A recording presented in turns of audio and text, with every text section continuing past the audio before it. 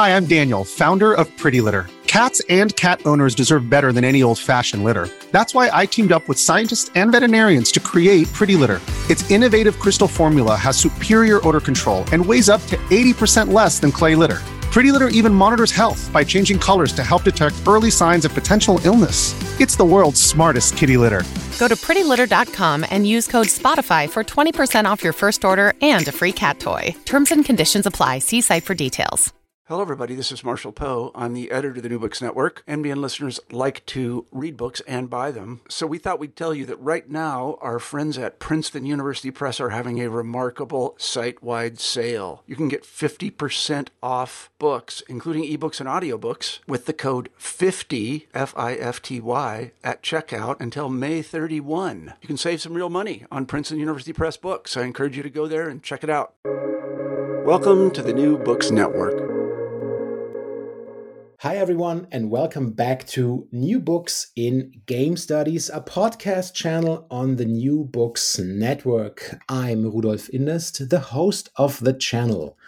Today, we'll be talking to Brandon Keogh, the author of The Video Game Industry Does Not Exist, Why We Should Think Beyond Commercial Game Production from 2023.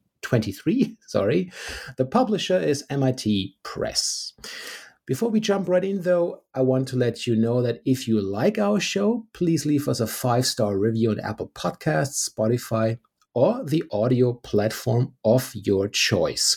Also, feel free to share this episode with your friends or wherever you see fit. And now, back to the show. The video game industry, we are told, is a multi-billion-dollar high-tech business conducted by large corporations in North America, Europe, and East Asia.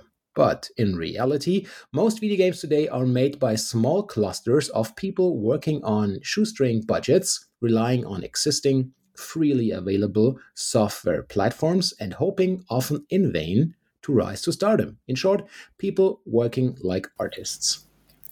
Aiming squarely at this disconnect between perception and reality, The Video Game Industry Does Not Exist presents a more accurate and nuanced picture of how the vast majority of video game makers work. And dear listeners, let me tell you a little secret why I'm so hyped today. Back in 2009, I read an article in Killscreen #2 from this very gentleman, and now he's right here with me. Welcome, Brandon. Hello, thanks for having me. That's going back a fair way to Killscreen. Yeah, it does. It's really great. I wonder if you could begin the interview by telling us a bit about yourself. Yeah, absolutely. So I'm a senior lecturer at the Queensland University of Technology in Brisbane in Australia. I'm a game studies research primarily from, I suppose, the humanities side of game studies, very much a media cultural studies upbringing. Look, going back, you mentioned Killscreen, 2009. Through my undergrad, through my postgrad, doing my PhD, was very interested in games or just studying kind of film studies, media studies subjects and thinking, maybe you could look at games in this same kind of critical way. And I was doing games journalism, games criticism at the same time. And essentially during my PhD, I was like, well, do I want to become an academic or a game critic? Let's see which one starts paying me full-time first. And one thing led to another, and now I'm an academic, which tells you something about the state of game journalism. And yeah, I guess that's me. I just write about games a lot. Well, of course, we have to check, all our guests actually, for your Ludo Street credibility. Please tell us what's your favorite game and the one or even the ones you are playing right now.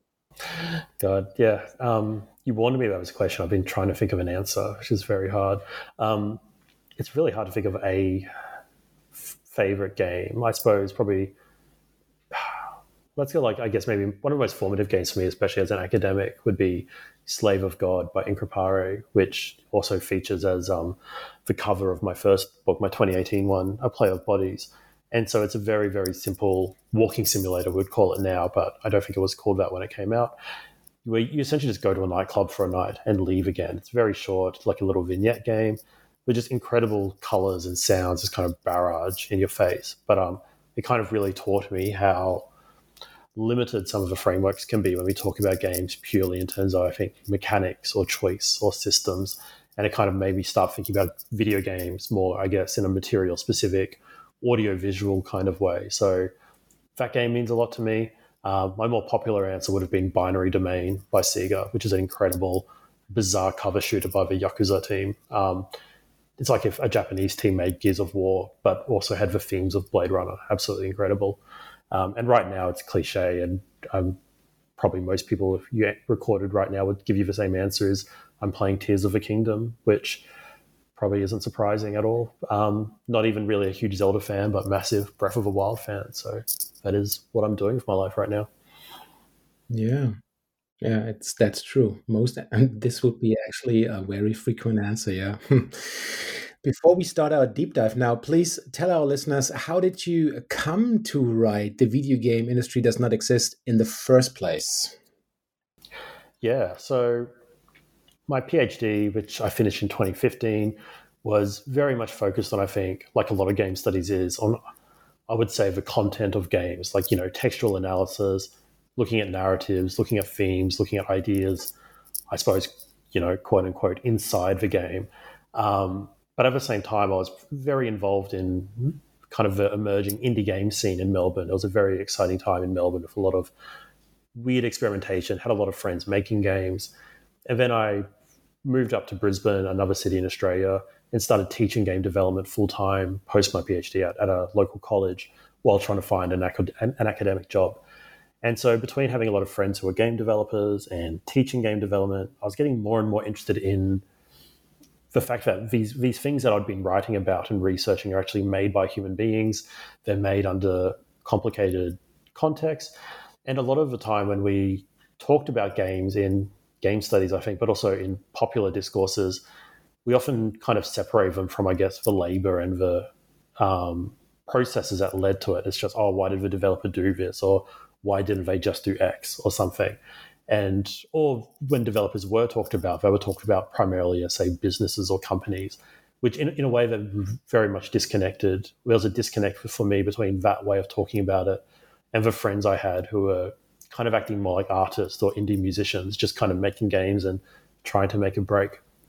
And then one thing led to another. I was able to get a large, incredible kind of fellowship grant through the Australian Research Council, which effectively allowed me to research 3 years full-time on one project, gave me a lot of money to do field work. And so I spent those 3 years traveling around interviewing a lot of game developers. And I interviewed about 200 game developers, did a survey of another 200, wrote a bunch of journal articles, and essentially that large research project into effectively the state of game development in Australia eventually led to this book as, I suppose, kind of a capstone or the cornerstone of that project. So, as a starting point, why not follow your book outline? And in chapter 1, you start by shifting the conceptual frame of reference from a singular video game industry to a video game field. And I was wondering, what kind of conceptual frame of reference are we talking about here, actually? And how did you implement that shifting process? Yeah, it's a really good question. I need to think back and how did I do that? Yes. So as I kind of said to the previous question, I really just wanted to find a different way to talk about what was going on, because I felt like kind of the narratives we were getting about how the context in which games were made talked about companies, or it talked about these billion-dollar industries that made more money than film or more money than music. I'm like, this doesn't connect with these kind of poor arty types I know who are just kind of experimenting. And in particular, I was thinking about the industry surveys. And so you would get, say, the GDC State of the Industry Survey, which is a large one every year, or the IGDA does their developer satisfaction survey, and a lot of kind of national industries. So here in Australia, we've got the IGEA. In Finland, there's Neo Games, there's the NZGDA in New Zealand, all these different ones all over the place. MDEC, I think, is one in Malaysia. And all of these kind of lobby groups, if you will, do their own little industry reports about the state of the industry in their country. And something I started thinking about, especially one of them which pointed out kind of the low gender diversity in Australia, in Australia's game industry, I was thinking, who isn't filling this out? Who is a game developer who makes games all the time, but they see this report, they see this industry survey come out, and who isn't thinking I should fill that out? And so that's why I was thinking, well, I need to go talk to people. I need to go find out not just who's making games, but of the people who are making games, which of them even think of themselves as making games or think of themselves as part of the video game industry. And so that led me slowly over time, like read a lot of different theories, had a lot of different ideas, and ultimately ended up with Pierre Bourdieu's idea of the field of cultural production, which kind of builds off his broader idea of field theory. And I probably do it much better justice in the book than I will trying to say it out loud now. But so the field of cultural production for Bourdieu is essentially, he calls it the economic world reversed. So it's a way to think about, say, an arty scene of like painters or poets or whatever. How do you account for the fact that making money or doing something that makes a lot of money isn't necessarily the same as making the thing that is critically successful or the thing that gives you legitimacy within the field with the other poets or with the other artists. And so he talks about the ideas of cultural capital and social capital as like different kinds of capital that people pursue within a field as opposed to simply economic capital. And he uses those ideas to think about how do people position themselves within the field, but also as the field. So the field not as a predefined fenced off area, but rather almost more like a constellation that's constantly changing as new people come along and try to position themselves in the field. And so when I was reading Bourdieu, and I know David Hesmenhout, a cultural industries researcher, he writes about having the exact same experience as a junior scholar, just reading Bourdieu, and Bourdieu's just talking about the Paris theatre scene of the 60s, like something very, very niche. And reading that and being like, this is exactly what I'm seeing with Australian game developers. You've got the people making a lot of money with their large studios, and then you've got these kind of weird collectives of arty kids just doing their own thing and very deliberately and explicitly not being commercially successful. But all of this is interconnecting and intersecting in really complex ways. So I ultimately got to a point where I'm like, well, we've talked a lot about the video game industry. We understand the companies. We understand the labor issues. We know what AAA is. We know what commercial indie is. But what we haven't really understood yet as a field of research is the cultural field that industry emerges out of. And a sentence I've been saying recently when I talk about the book is like, video game development had to exist before it could be industrialized. So there were people making video games, there were people doing all sorts of innovations and creativity, and then the companies came along and industrialized it. So the video game field is the way to think about all the activity that exists before that industrialization, but to this day kind of beyond, I guess, the jurisdiction of that industrialization as well. It's how do we account for everything else, I suppose, is maybe the shorter way to say it. Mm. And in your next chapter, you introduce Australia's video game field as the main case study for the chapters to follow. Now, as someone living almost 9,000 miles away, I'm more than eager to learn more about it. Yeah, so Australia's video game industry has a really fascinating history. And it's kind of this like really great case study for the book. And obviously I live in Australia, so I was probably going to write about the Australian game industry one way or the other. But it's a really interesting liminal case where throughout, God, there's so many parts of it, but essentially throughout the 90s and the 2000s, well, let's go back further. In the 1980s, there was a lot of kind of microcomputer activity here. Melanie Swalwell has some amazing books on the kind of microcomputer scene in Australia. We had a few game studios like Melbourne House, who made the Hobbit interactive fiction game. And then during the 90s and the 2000s, I guess a more formal game industry developed, making a lot of larger games for both PC and console, but primarily as effectively outsourcing labor. So they wouldn't call themselves outsourcing labor, they would call themselves work for hire. But essentially, if you were an American publisher or a European publisher, the exchange rate was good. Australia was cheap labor. It was English-speaking labor. It was highly skilled labor. And it was on the other side of the world. So you could get your work done while you were asleep. So Australia there was a 2K studio here that worked on BioShock and Borderlands. LA Noire was made entirely in Sydney. bunch of other AAA games were made, at least in part, in Australia. But Australia doesn't get, we don't think of Bioshock Infinite as an Australian video game, right? Even though it was largely made here. It was just kind of cheap labor. That was the main way of thinking about it. And so then in the late 2000s, or maybe more around 2010, the effects of the global financial crisis were rippling out, and Australia did pretty well in the global financial crisis, largely thanks to mineral exports, selling coal to China effectively, and a few kind of good government things of it as well.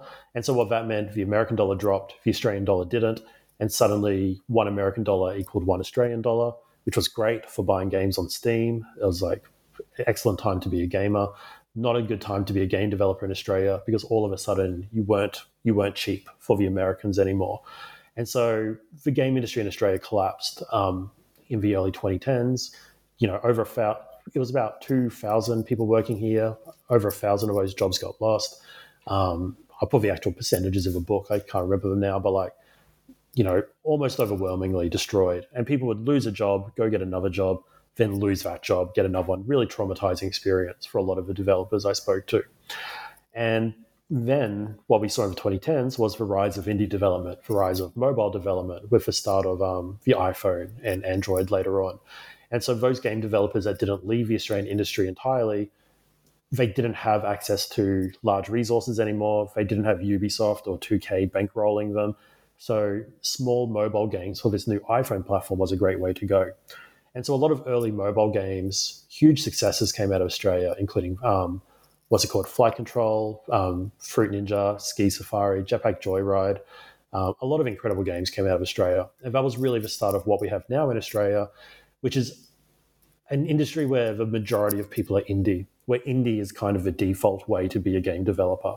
And really that's what most of the world's game industry is like. The AAA studios primarily exist in a few specific cities in North America, in Japan, in a few European cities, a few more in China these days.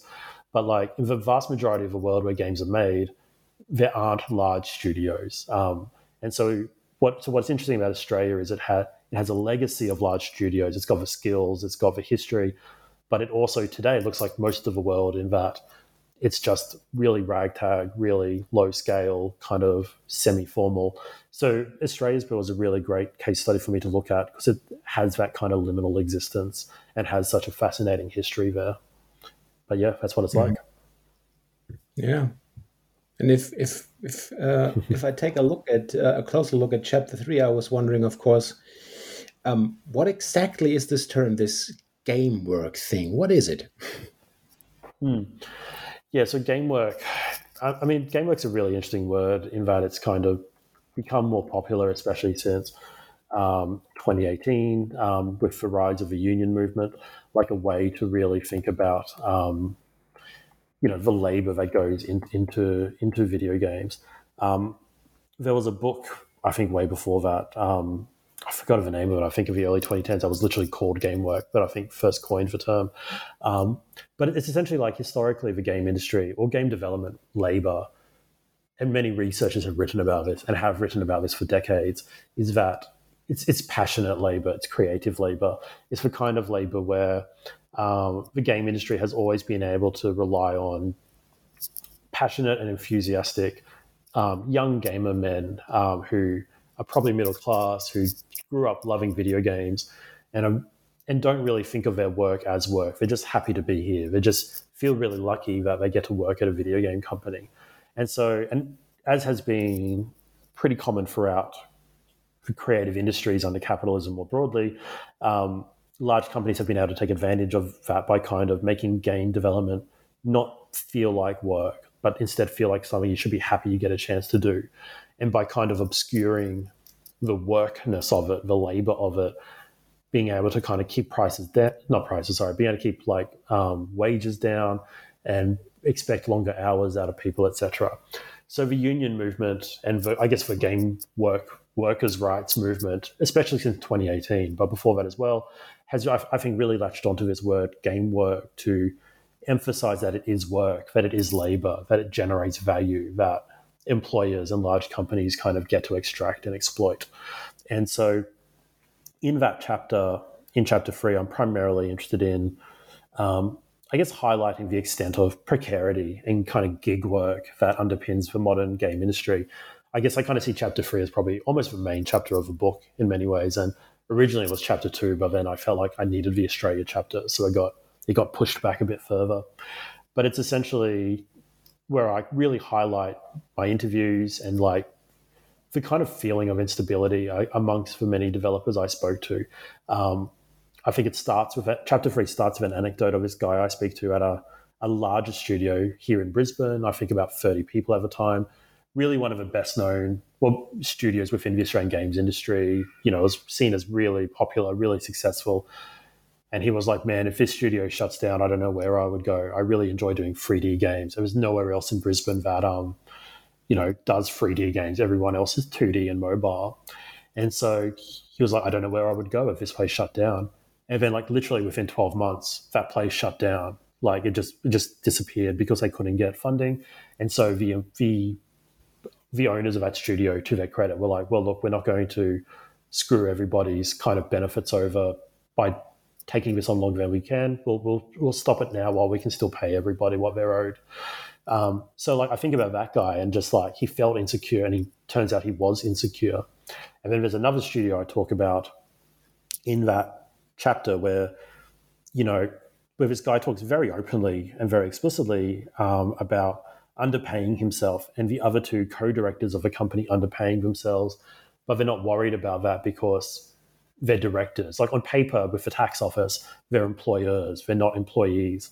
And so as far as the company looks like, it just looks like 3 people are running their own company. That looks really stable. That looks really secure. They would fill out the industry surveys and say, here's a 3-person company. But in reality, they're just doing contract work for other studios and working in a supermarket and just putting their own savings in this company to keep it afloat. So there's this, if you go beneath the surface of, I guess, the like games make billions of dollars kind of stories, and if you go beyond the, oh wow, you work in the game industry, you must have so much fun all the time, what you find instead is a lot of people working very hard in very precarious conditions, without a whole lot of safety nets, and not really in conditions that reflect the very lucrative value that is the video game industry. So again, game work is a way to kind of expose and talk about those labor kind of conditions a bit, I would say. Yeah, I just was skipping through the pages, and here where my text marker went all crazy because you really got me there. I mean, you write yourself, it's become common practice to the point of cliche to begin any piece of writing about video game production by proclaiming yada, yada, yada. And I felt so, man, you got me there. Well. We all do it. It's hard not to. Like, we live under capitalism, right? Like dollar values is kind of the primary way that socially we learn to point out something is valuable. Just last week, I think the New Zealand Game Developers Association had this big press release boasting that like think the New Zealand game industry now makes more money than wool, and like wool is a massive export of New Zealand. And it's like, it's absurd. Like this idea that video games are more important than wool, like, which is a pretty fundamental resource for society because we got to stay warm. But it becomes the necessary shorthand. If you're trying to convince a government minister or your mum or somebody who doesn't really care about video games at all that this thing actually matters and maybe they should think about it, you're going to go straight to how much money it makes. And like I did it in the grant that allowed me to write this book, ironically. And so it totally makes sense that we do it all the time, but it ends up hiding so much when we kind of rely on that shorthand. Yeah. Well, you discussed the role of education in your next chapter, in particular, the formal game education. And as someone teaching the young, bright minds in game design and critical game analysis courses, I'm very eager to hear you talk about that point. Mm. Yeah, so education is obviously a really important part of it. Like it's part of, the pipeline, if we can call it that, of how like skills and like, new workers enter the game industry. And historically hasn't been extensively researched. It's starting to. Alison Harvey in Canada has been doing some incredible work and has several great journal articles on it, which I draw from extensively. And there's a few previous ones, but essentially I taught game development full-time for 2 years. Before that, I was teaching casually during my PhD at RMIT University. And it always just fascinated me, the difference with the way game development university education was marketed and the kind of expectations of the students when they started compared to those in kind of the neighboring disciplines of like film production or music or whatnot. And I remember too, in my own undergraduate, I studied poetry as one of my majors. Well, I studied creative writing as one of my majors, and it included poetry and other things. And like, I didn't expect I was ever going to make money as a poet, right? I wasn't, obviously had naive, optimistic hopes, but it certainly wasn't, I wasn't going to graduate with a poetry degree, quit my job at a supermarket and go shop around my Bachelor of Poetry to, get a job in a poetry company. That's absurd and wouldn't work. Same with a music degree. But you would have these students enter a game development degree who have never made a game in their life. And by a game, I mean literally just like open Twine or open Bitsy and played around with it. But instead, they don't think that's even possible because for them, a legitimate video game is Call of Duty or it's Fez or it's Super Meat Boy, these games that they have no idea how to even start approaching making. And so often they think, well, I'll go to university, they'll reveal to me the way to make a game, I'll get my degree, and then someone will hire me, and then I will make a game, which, if we're serious about understanding games as kind of a creative cultural practice or games as an art form even, that's just not how art forms work. That's not how cultural fields work. You don't learn how to do it and then you do it. You do it, you keep doing it, you learn by doing it, and then eventually, if you're lucky, you'll make some money from doing it as well. And so I remember when I was teaching game design, just trying to, I guess, like hammer that into my students really early on when they still have the chance to get out without much debt, of being like, you've enrolled in a creative writing degree, and that's fine. And I'm not saying that there's no hope for you, you'll never get a job out of this, but that you don't know what the job will be. You don't know where you're going to actually be able to use these skills. So looked a lot at kind of what the institutions say about themselves, especially their marketing, and compared that to what students and educators were saying, which is often very, very different from what the institutions were saying. So the universities and the colleges very much trying to target students as gamers, like, hey, gamers, you love Call of Duty, so now be a game developer, which is kind of like saying a music student, like, hey, you love listening to Taylor Swift, so maybe you should become a musician, which again would be absurd. So what was interesting is kind of the amount of work that educators had to do to kind of realign students' expectations with what it actually means to learn how to make games as a creative practice. And also what was interesting and what I talk about in that chapter is how much thinking of game development education as a pipeline into industry jobs, which is very much what the gamer way of thinking about it does, is very much privileges a particular kind of game making practice, which itself is often very gendered and implies you're already part of gamer culture, which is not the same as just game playing culture more broadly. And so what I would see as an educator, and what came clear in my interviews, is often the young women who enrolled in game development, often I don't want to essentialize, but often far better students, but because they didn't have to unlearn anything. They didn't have to unlearn their misunderstandings of how game development works. They learned on some Reddit or from some YouTuber. They weren't trying to make Call of Duty for their first student game. They just I want to express this idea. So the students who weren't gamers, who were usually the more marginal or diverse students, often had a greater advantage in the classroom, but they also had much lower confidence because all the other students, all the marketing, everything was kind of saying, you're not a real gamer. You should have played the last 15 Final Fantasies if you want to make video games. And so a lot of them would drop out or, go into a sub-discipline or do something else. And so there's just this really interesting disconnect between understanding game making holistically as a practice and the pressures of, I guess, the neoliberal university to push students towards kind of job-ready pipelines where you're just pumping out, plug-and-play employees that the industry can hire after they, crunch through and burn out the last generation 5 years earlier. yeah, what else can I say about that chapter? I think it's fascinating. It's just such an interesting area, game dev education, and developers have talked about this for years at GDC, on blogs. So much discourse and anxiety around game dev education. A lot of suspicion that these colleges are just predators preying on students' passion, and there is some extent that's true when it comes to the marketing. But there's also an extent to which getting a job in the game industry shouldn't be the be-all and end-all of learning how to be a game maker at university. There are transferable skills. There are just the holistic education of like learning an art form. So it gets really complicated very quickly when you try to talk about the ethics of teaching game making at university. Yeah. Your readers also are learning in chapter 5 then that small-scale independent video game production teams, they seek financial stability by undertaking contract work for clients in other economic sectors. And I wonder, what have you found out about that particular strategy? Yeah, so in that chapter, I call them embedded game makers.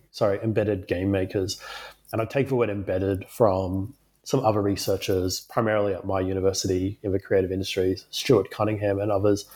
And they talk about this idea of embedded creatives.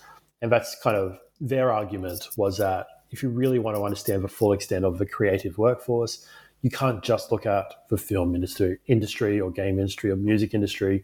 You need to look more broadly at where else are people going with music skills or with game development skills or with filmmaking skills. The graphic designer who gets hired by a mining company to do kind of websites, internal websites or something like that. And so their idea was there are creative workers embedded in other sectors of the economy. And so a lot of the developers I was interviewing in Australia, there were kind of two very different ways to approach it as a small scale independent. And by this, I mean like these companies that are maybe 3 or 5 people, not a whole lot of money. They might not even have an office. They might be working out of a co-working space. And there's one of two ways they would approach their work. One is they would throw all of their energy and resources into the game that they love, the game they really want to make, often spending their own savings or relying on some small government grants, trying to get a publisher, and just trying to make the game they want to make in the hope that one day, it would get popular on Steam, it would get popular on Nintendo Switch, and, it would make enough money to fund the next game. And that's kind of the common way of doing it. And those people are often really exhausted, really stressed out, really self-exploiting, arguably, in terms of like pumping their own savings into this work and not paying themselves enough. But then the other kind of company were these embedded game makers. And so they would also be small teams, also be independent, also really want to make their own intellectual property one day, but have ultimately decided they're not going to self-exploit in the same way. They're not going to, run through their own savings just to be a game developer. And so instead they find a more financially secure way to operate as a company, which is to find clients who are going to pay. And so that means doing work on, say, advertisement games or education games or training simulators, essentially anything in the broad area of serious games or gamification. Because there's such a huge amount of enthusiasm in that space from kind of the corporate sector. And so let's say, what's an example that I had? I think there was an insurance company that wanted like a Minecraft-made game about like bushfire safety, and one studio worked on that, or like a game that like is a mHealth app that like kind of also checks if young children have hearing problems by getting them to play a game in a certain way. And so these developers would do that kind of work, and what that kind of work would achieve is you don't get to work on the really creative, original thing that you love, but you still get to do work on something that has very defined goals, very defined timeline, and a very defined outcome for a known amount of money. So if a client comes to you and like, I want you to make this game in 6 months and I'll give you this much money, that gives you some security as a company to know, all right, we can hire this many people for that long, and we know how much money we're getting at the end of it. And so what's really fascinating about that to me is if we're thinking about a cultural field in the Bordeaux sense as kind of this like perpetual tension between creativity and economic kind of values, do you sell out or do you, stay true as a starving artist? It would be very, very easy for me just to look at those precarious indie devs and look at, everyone's trying to be creative. Everyone wants to be a starving artist. But these companies are just a fascinating other side of the equation where they're willing to make sacrifices creatively in order to have more stable employment, more secure working conditions, and things like that. And something that was interesting about them as well is how many of them kind of made these kind of arguments when they would explain why they did it for kind of the social value of what they did, especially if they got to work on a project for, say, a non-government organization, like a non-profit that's trying to raise awareness about pollution in the Great Barrier Reef, as one of the studios was working on. And so they didn't get to make their kind of creative, masterpiece, but they got to make a game that they felt had kind of social value. It wasn't just for the money. So the cultural kind of got offset to the social in a really fascinating way. But then, of course, all these companies also speak about how much they want to, one day they would love to make their own game. So that's always on the horizon. It's this kind of carrot on the end of a stick. One day when we finally have enough money, when we finally have enough security, then we will make our own game. And what seems to happen with most of these companies is that day never comes. It never actually happens because you would have to sacrifice the stability and the amount of income that they've gotten used to if you wanted to do that. And even when you start doing your own game, you're like, all right, let's do it. And then another client comes and is like, hey, I want to give you $10 million to make this boring education game. You can't really say no to that. It would be absurd to say no. And also it means that client isn't going to come back in the future with the next time they have $10 million. I just made up $10 million. I don't know what actual values they use. And so I don't think there's any game developers in Australia getting $10 million for their client work. But so there's a security, but that security then means you never really get to do the creative thing you really want to do. But maybe that's okay because they have much, much better work conditions of a whole. A broader look into game making culture also is offered in your very next chapter then, and we're talking about festivals and co-working spaces, for instance. Here you also introduced the term game scene. Please elaborate for this a little bit for our listeners. Yeah, sure. So that chapter, what number is it? I can't remember the chapter numbers anymore. Chapter 6, scenes and communities. Really just trying to talk about the other more broad networks of collaboration, of support that exists and which kind of companies and even emerge out of that often isn't really accounted for when we talk about the game industry. Or when we talk about the industry, we're often thinking of companies interacting. We're not often thinking of communities or scenes. And so the term game scene, I guess I don't really think I created that. Well, I didn't create that term, but rather that's the word that some of my interviewees, not all of them to stress, but some would use that word. They would talk about the local scene. And I would often use that word as well. I would talk about the local scene. And so scene is just such a evocative word, and it's got really valuable connotations when we think about the music scene or a poetry scene or a graffiti scene. It comes with all sorts of suggestions of informality, of what's his name? The scene dude, Will. I forgot his last name. Will, the guy who writes about scenes in music, in popular music work. He talks about the scene as kind of the surplus or the overflow of a local industry that can't be contained just by employment in companies. Will Straw, that was his name. And so like the scene kind of like that idea that there is a game scene in Melbourne or in Brisbane, what that captures is not just employees at companies or employees hanging out at a bar on a Wednesday night, which is community kind of implies. The scene suggests there's all this other activity, and the word scene kind of centers on the activity rather than on the subjects, I would say, where there's like game making activity happening, and that game making activity might be happening in formal companies. It might be happening with like hobbyists who work around a day job.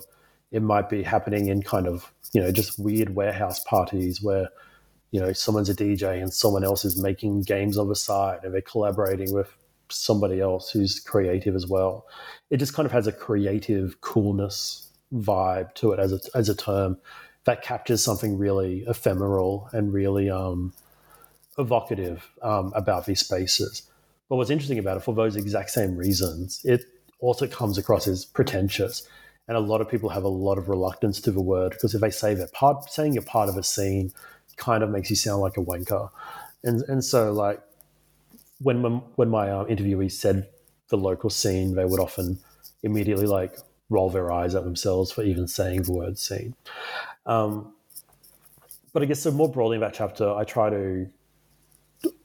compared two different cities, Melbourne and Adelaide. And Adelaide is a city down on Australia's south coast in South Australia. Not very big, about the same size as Brisbane, much, much smaller than Melbourne. It's got a small games industry or field, if you will, nowhere near as big as Melbourne. And it also has the challenge that a lot of its game developers just go to Melbourne, so it's not far away. And what I wanted to do in this chapter highlighting these two cities, is I articulate the way the local game developers would talk about their own city. And what happened in both these places, and it absolutely happened in other cities as well, is they would talk about the scene and the industry, or they would talk about the developers who are mostly interested in money and the developers who are mostly interested in art. Or they would, all these different kind of, kind of reductive black and white ways of saying it, which they knew themselves was insufficient, but essentially pointing out that not everyone who's a game developer in Melbourne is in the same community or in the same networks. And what often happens when we talk about game making, when we flatten it to a game industry, we often flatten game making in a single city to the Melbourne games industry or the Adelaide games industry, as if everyone is in one big happy family.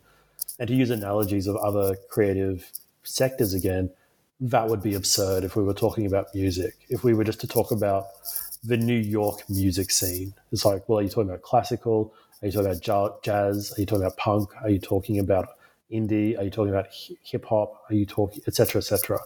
And so, like, part of what the entire book is doing is trying to say it's more complicated than just an industry, is by talking about scenes and communities, I can highlight the conflicting scenes, the conflicting position taking that happens in one city between, the cool up and coming kids who are too cool to make money and who are running little art shows that they don't want the industry to know about, and then the industry where people are like, I have a mortgage and 3 kids and I need a day job. Like, of course I'm going to do it for money.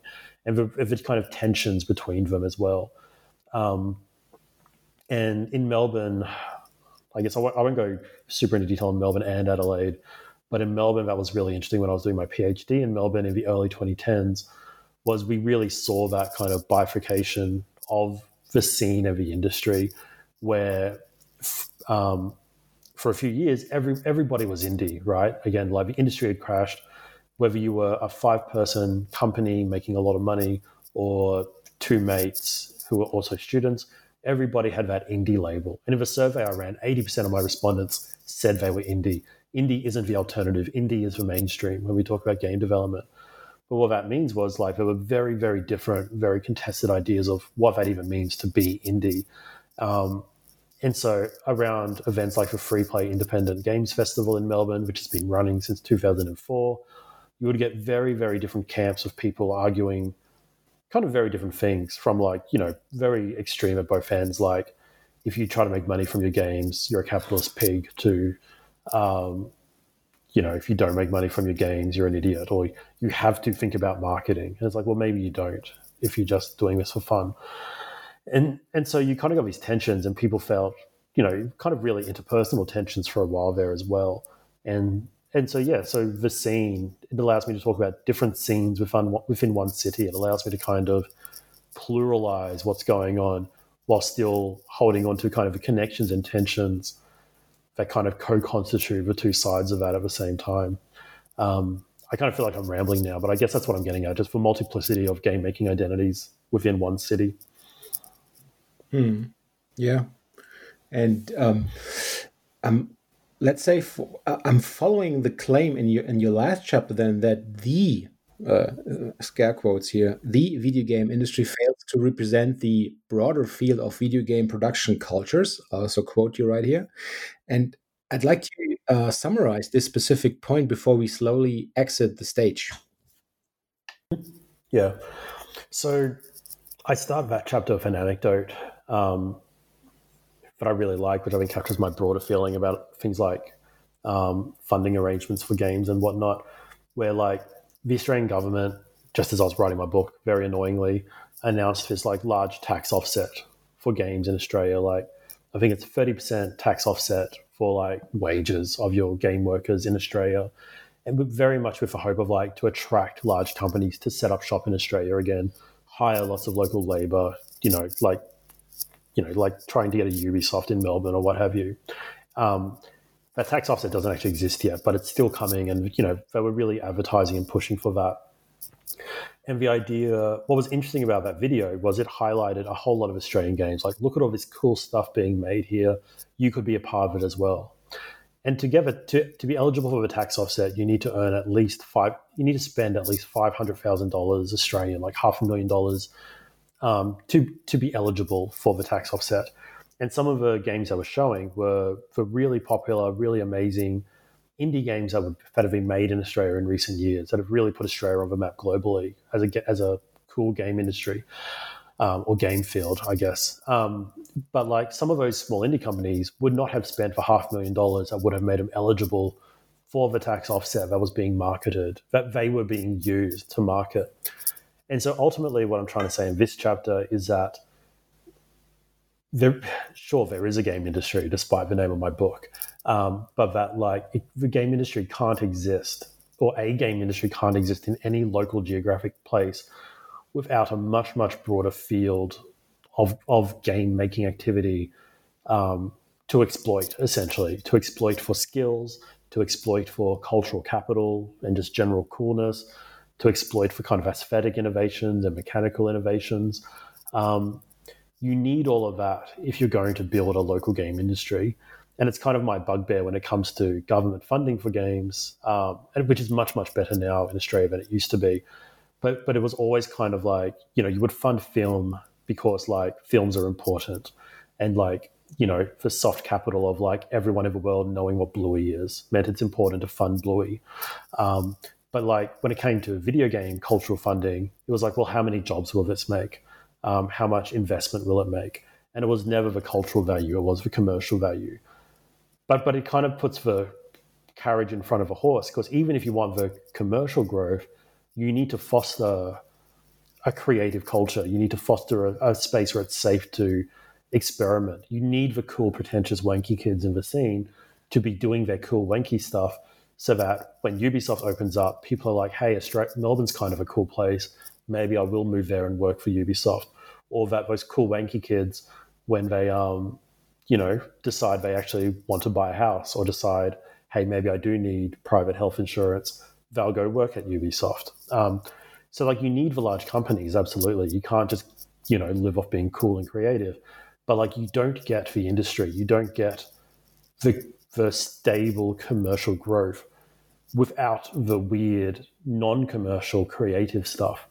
And so that is the broader field of video game production cultures, the stuff that doesn't make a direct profit in any direct linear way, but which is absolutely fundamental as the foundations or the fertilizer, although that's not a very nice kind of metaphor, if you're trying to like grow a industry locally. And so that's kind of like the main point I try to make in that chapter, for better or worse. I guess like the way of trying to talk to like neoliberal policymakers is, hey, you should be supporting this stuff if you want the jobs and growth that you want. The kind of critical cultural studies, Marxist kind of argument I make there is that this is where value is generated. But like the large companies own the means of production, they own the means of distribution. You need to use, commercial platforms like Steam or the PlayStation Store. You need to use Unity or Unreal. These kind of things that, although they promise democratization, they promise a fair go for everyone. And in a lot of ways they do. They do a lot of really, really incredible stuff. And like Unity, like it's amazing that we have this.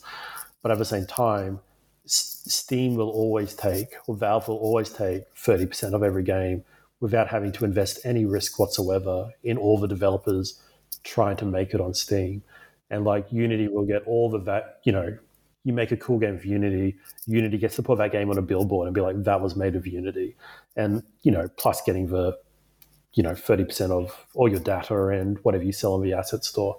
And so there's these kind of political economic regimes of like platform capitalism, which means the industry kind of directly profits from and relies on this much, much broader field of informal activity to kind of prop itself up, I suppose. Which, I don't know, the way I said it just kind of made it sound like a conspiracy theory. But it's like if you're just looking at the industry, if you're just looking at the companies, you've only got half the equation if you're trying to understand where video game making happens. Well, I always like to kindly ask my guests for a little meta reflection. What aspects, what aspects and ideas would you have loved to include in your book that did not make the cut? And secondly, and I'm really excited to ask that one, especially in regards to your past, where you see game studies as a research field in general at the moment? Yeah, totally.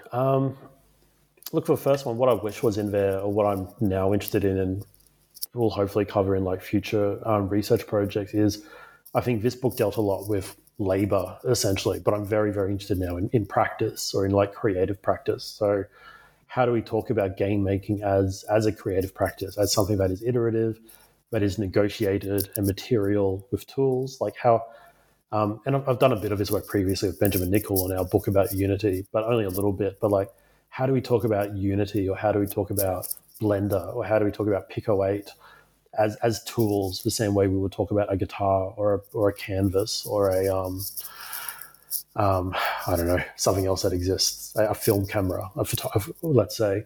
Like, how do we talk about the materiality of these tools and kind of the negotiations that developers enter creatively with them? Because kind of like my first book was very content centric on textual analysis and whatnot. This book, I almost don't talk about any video game at all in this book, which is really, really interesting to me. I talk about the developers, but there's no real analysis of the games they make in this book, which you can't do everything. So it's fine, but it's interesting to me. And so I think there's a way to marry those two. And I've done it a little bit in a journal article for Convergence on craft and game making. But I think there's a lot more to do there in terms of how do we marry, our love in game studies, or just like analyzing games for their themes and narrative, etc., with like the material realities they're made under. And what I keep going back to is like doing film studies in undergrad. And like you would just learn about how Harrison Ford really didn't want to do the voiceover for Blade Runner, and that's why it sounds like crap. Or like they used this kind of camera instead of that kind of camera, and that leads to the eeriness of this scene. Like this really, I wouldn't say easy, but like a non-controversial marrying of form and content, or like creation and consumption in other fields that I don't think we've quite figured out yet in how we talk about video games critically. And so I'm really, really interested in like doing that more. And I say we haven't figured it out yet. I don't think we've quite figured it out in game studies yet, but I do think like game journalism and popular game criticism is starting to do really well with that stuff, especially as game journalists start to care more about kind of labor conditions. Where I see game studies at the moment, it's in some ways it's a hard way to answer on this side of the pandemic, because I always kind of relied on, going to DIGRA or another international conference and just seeing what all the new PhD students were doing that I didn't previously know. And I haven't had the chance to do that since 2019, which is really sad. But I'll be at DIGRA week after next, which I'll let you know after that. But I think ultimately, like, there's so much game studies happening now, which is really exciting. It's got so many of its own journals, but also is so kind of diffused in other journals and other publications. I think selfishly, the part that I'm very excited by to see emerge in the last, I'm going to say 5 years, definitely the last 3 years, is something of a subfield of game studies, which is game production studies. And I think that's largely been championed by Olli Satama and like Jan Svelk in Tampere in Finland. But there's kind of a number of us now in Finland, in Canada, here in Australia, and others scattered around who who are looking at game production, not just games themselves, and seeing that field kind of grow and stabilize and formalize is really nice. At the 2019 DIGRA conference in Kyoto, there was a games business track, I believe. And like the same people were in that room for the entire like 3 or 4 day conference. It was like this real sense of, hey, there's something of like a sub-discipline or a subfield forming here, which was really, really nice and exciting. So I think that's the main thing I'm excited in and where game studies is going, just to focus on the material, I guess, on just like the people, the labor, and just seeing how that then gets connected back to what game studies has done for the last 20 years, which is the narrative, the aesthetics, the themes, and so on. So, yeah. Well, Brandon, we've taken a lot of your time. What are you working on right now? I mean, you were mentioning that you will be traveling a lot in the next few weeks, but will there be also a little bit of time maybe for some tiny, tiny, tiny digital games? Yeah, so what am I working on? As I said, very interested in kind of questions of creative practice, and we'll be starting a large project with some other researchers on that later this year. We'll be kind of doing something of like an art history of games in Australia. Like we're going to like interview artists and try to understand, what were the intersections of game making and kind of a new media arts kind of areas in Australia going back to the early 2000s, and kind of like try to articulate that kind of creative practice stuff I was talking about. I'm also getting increasingly fascinated with the Southeast Asian game industry. Here in Australia, with our colonial history, we often just think of ourselves as Western, which is often true in a lot of ways culturally. But like geographically, we're right there in Southeast Asia next to Indonesia and the Philippines and all of those. And there's a lot of really, really fascinating kind of regional challenges and regional differences there. So something I'm really hoping to do is do more research on and with kind of the Southeast Asian game industry, or game field, I should say. I'm not allowed to say industry anymore. And just find out there's just so much fascinating stuff happening in the area, which I don't think many researchers are focusing on yet. So I want to look at some of that stuff. In terms of what games I'm playing, again, probably Zelda for the time being while I'm traveling. I don't know what else after that. Yeah. Yeah. Well, I see a lot of great and promising projects on the horizon then. I want to thank you for being on the show today. I really enjoyed it. And, well, take care and goodbye, Brendan. And for letting me talk for so long. So, dear listeners, I hope you liked this episode. If you are an author and or an editor in the field of digital game studies yourself and want to talk about your latest publication and or research, please do not hesitate to contact me under rudolf.inderst@googlemail.com. Alternatively, please send me a direct message on social media. You will find me under Rudolf Inderst almost everywhere. For example, Facebook or LinkedIn or wherever you see fit. And now, see you in a bit and goodbye.